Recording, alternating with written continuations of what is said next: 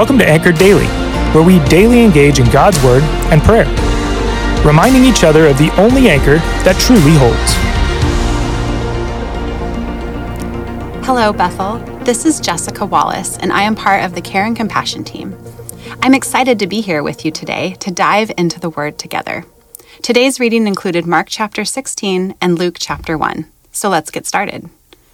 As we've been reading through the Gospels, I constantly find myself wondering what it would have been like to be there in the midst of Jesus' life and ministry.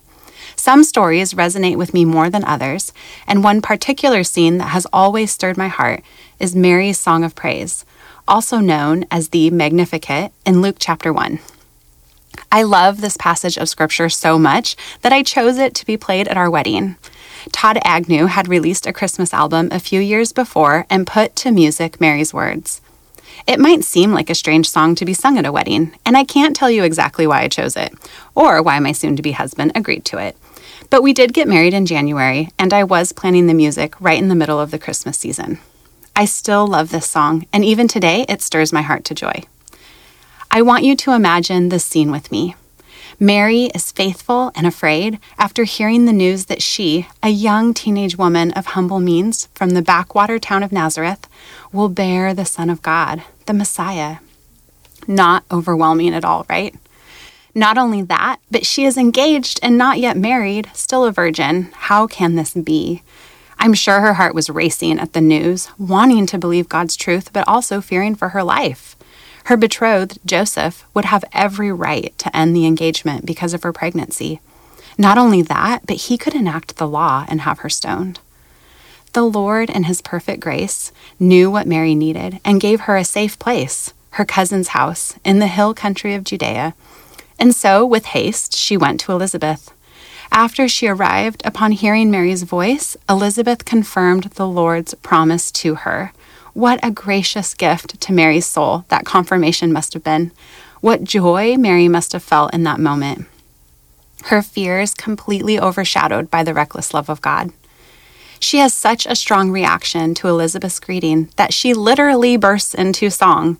Can you see it? Have you ever found yourself so full of joy that you want to burst into song?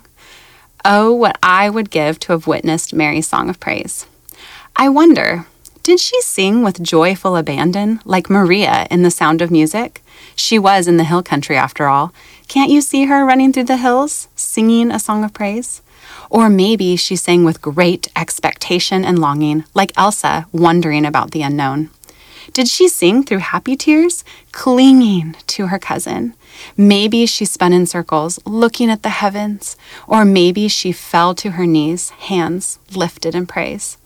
Luke doesn't tell us Mary's physical posture as she sang from her heart, but we do know her spiritual posture. She starts her song in verse 46 with, "My soul magnifies the Lord." Her whole song is about making God bigger, about his glory being shown through his mercy and strength. Her eyes focus in on how God demonstrates that mercy and strength, first to her and then to those around her. She starts by recognizing her own humble estate, rejoicing God chose her to do this great thing. Then she rejoices at God's mercy for others around her, expressing how God scatters the proud and lifts the lowly and humble, how he fills the hungry with good things and the rich he turns away. Do you hear the echoes of those before her? A barren woman who bore the promised child to Abraham, a shepherd boy who became king. Mary's song looks back at how God chose the unexpected and lowly time and again to fulfill his promises, and then looks forward prophetically at how the Messiah will usher in his kingdom through fishermen, tax collectors, and outcasts. There is so much more we could unpack, but I want to land here. What song is in your heart today? Out of the mouth, the heart speaks. And from today's reading, it is evident what was in Mary's heart. She sang to declare God is bigger because she believed he was bigger. Humility and grace flow from her heart. She recognized her lowly position, and instead of declaring, "Wow, how great that God chose me," she sang, "Wow, how great God is."